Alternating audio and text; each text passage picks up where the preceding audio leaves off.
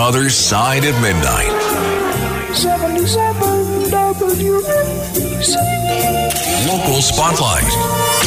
Good morrow, everyone. This is The Other Side of Midnight on 77 WABC. I'm Frank Morano. Well, it's no secret that Rikers Island is still a mess, and so are New York City's jails. With that in mind, we have the U.S. Attorney for the Southern District of New York, Damian Williams, calling for a federal takeover of Rikers Island, the infamous prison complex that covers literally an entire island. And now the judge that would have to make that decision expressed strong disapproval for the city's management of its jails. Mayor Eric Adams, not surprisingly, defended his handling of Rikers Island in his first public rebuttal to the U.S. Attorney yesterday, and he said that the long-troubled jail is making progress and that they need some more time. He said he was on Rikers Island probably more than any other mayor in the history of this city. I respect the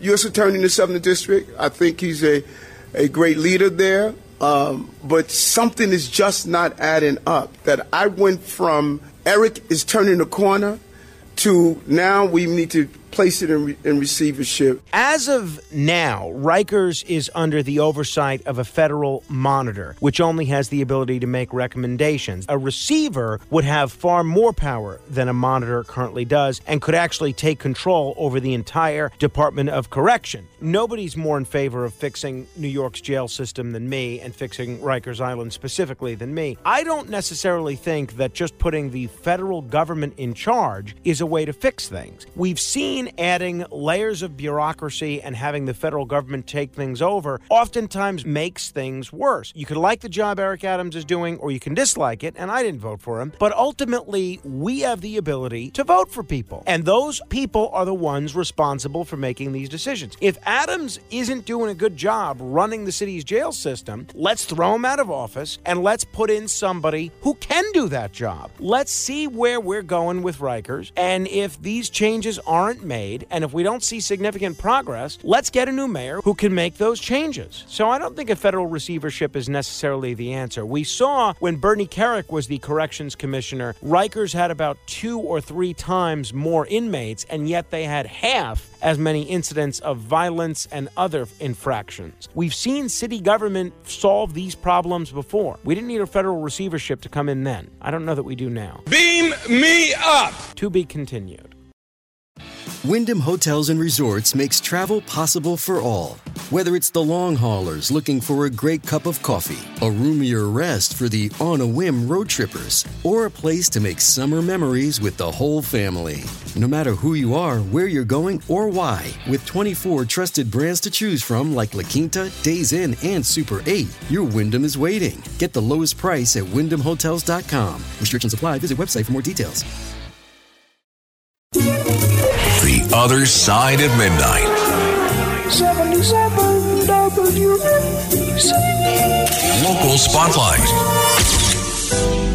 Good morrow, everyone. This is The Other Side of Midnight on 77 WABC. I'm Frank Morano. We've been spending a lot of time talking about these Gilgo Beach murders. While it's great that they've made an arrest and there seems to be a person that is responsible for at least 3 or 4 murders, a lot of questions have been lingering about why it took them so long to make an arrest and to find out who was responsible for the murders. There are so many questions about the former police chief, Jimmy Burke, who went to prison himself, and the role of the former Suffolk County DA, Thomas Spota. All indications are that Spota not only refused to cooperate with the FBI, but he was outright hostile towards the FBI as far as their willingness to participate in this investigation. And I, among others, have been asking the question, why? Spota is also currently in federal prison. He was sentenced in 2019 on charges of witness tampering, obstruction of justice, and conspiracy. Keep in mind, this is the former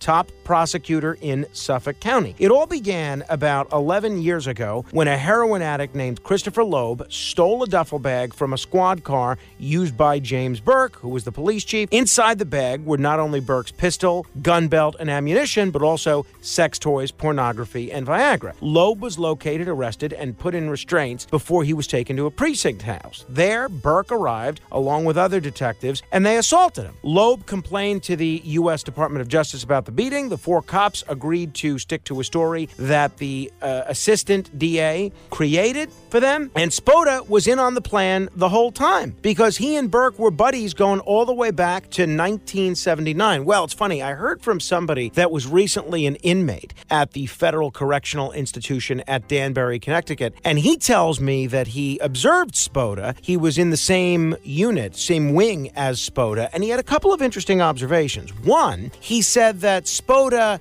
spent most of his time in prison around pedophiles. He spent time socializing and gravitating towards the pedophiles. Read into that what you will. But also, Spota did something very smart. In order to avoid being shanked or assaulted or bullied by any of the other inmates, Spota helped everybody that wanted help in Danbury, and as far as I know, he's still doing this, with their case. He would review their cases, try to help them get an appeal, and apparently gave them very sane and sober legal advice. So while Spota being sent to prison might be the best thing for the residents of Suffolk County, it might also be the best thing for some of the inmates at Danbury Prison. Beam me up! To be continued.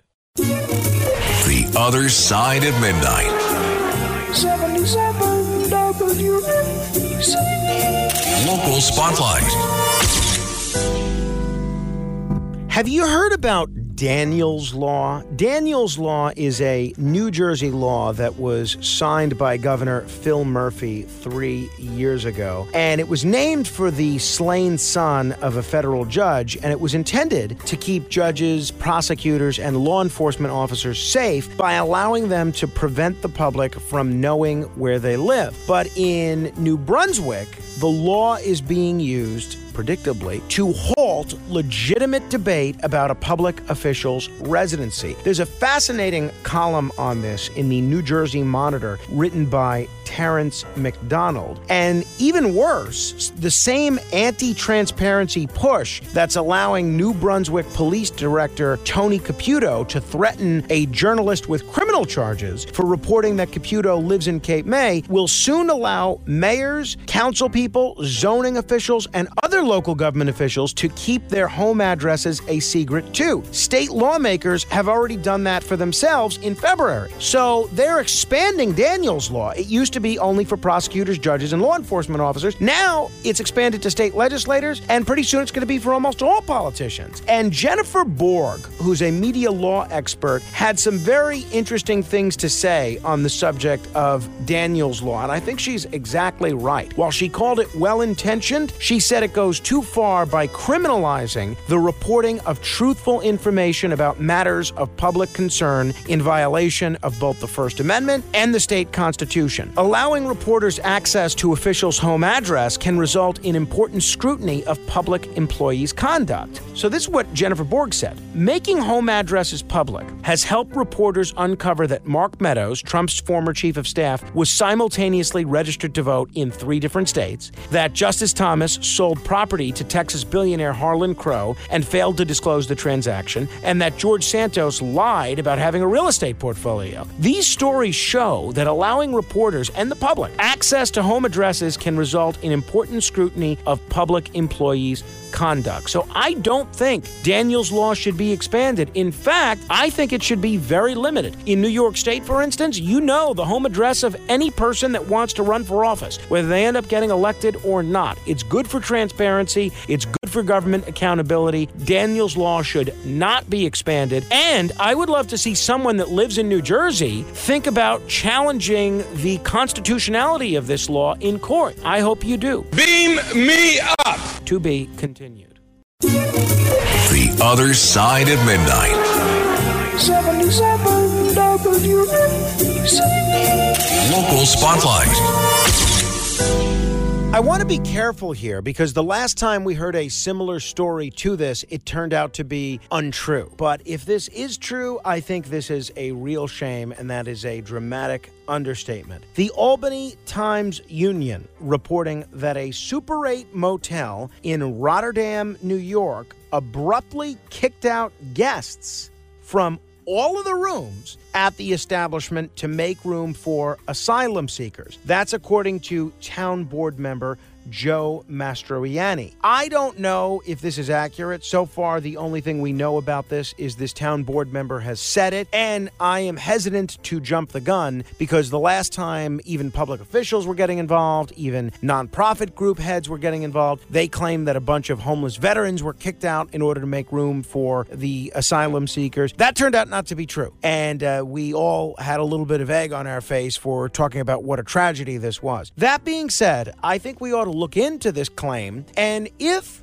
any business, hotels, motels, Holiday Inns, are actually kicking out paying residents, paying visitors who are legally in this country, who have every right to be here and who've paid for a room and who've gone through all the proper procedures in order to get a room, if they are being kicked out just to make room for the migrants because the government is guaranteeing a lengthy and easy payday for these hotel and motel operators, then that is a real shame, and it should be prohibited. They shouldn't be able to just kick out people because the government's going to foot the bill at a higher rate for a migrant that they have an obligation to house. So I want to look into this claim from Joe Mastroianni more closely, and if it turns out to be accurate, then I think this calls out for state legislation, and I don't think it's anti-migrant to do so. I think it is pro-American and pro-New Yorker to give people that have come there first the right to stay. Beam me up.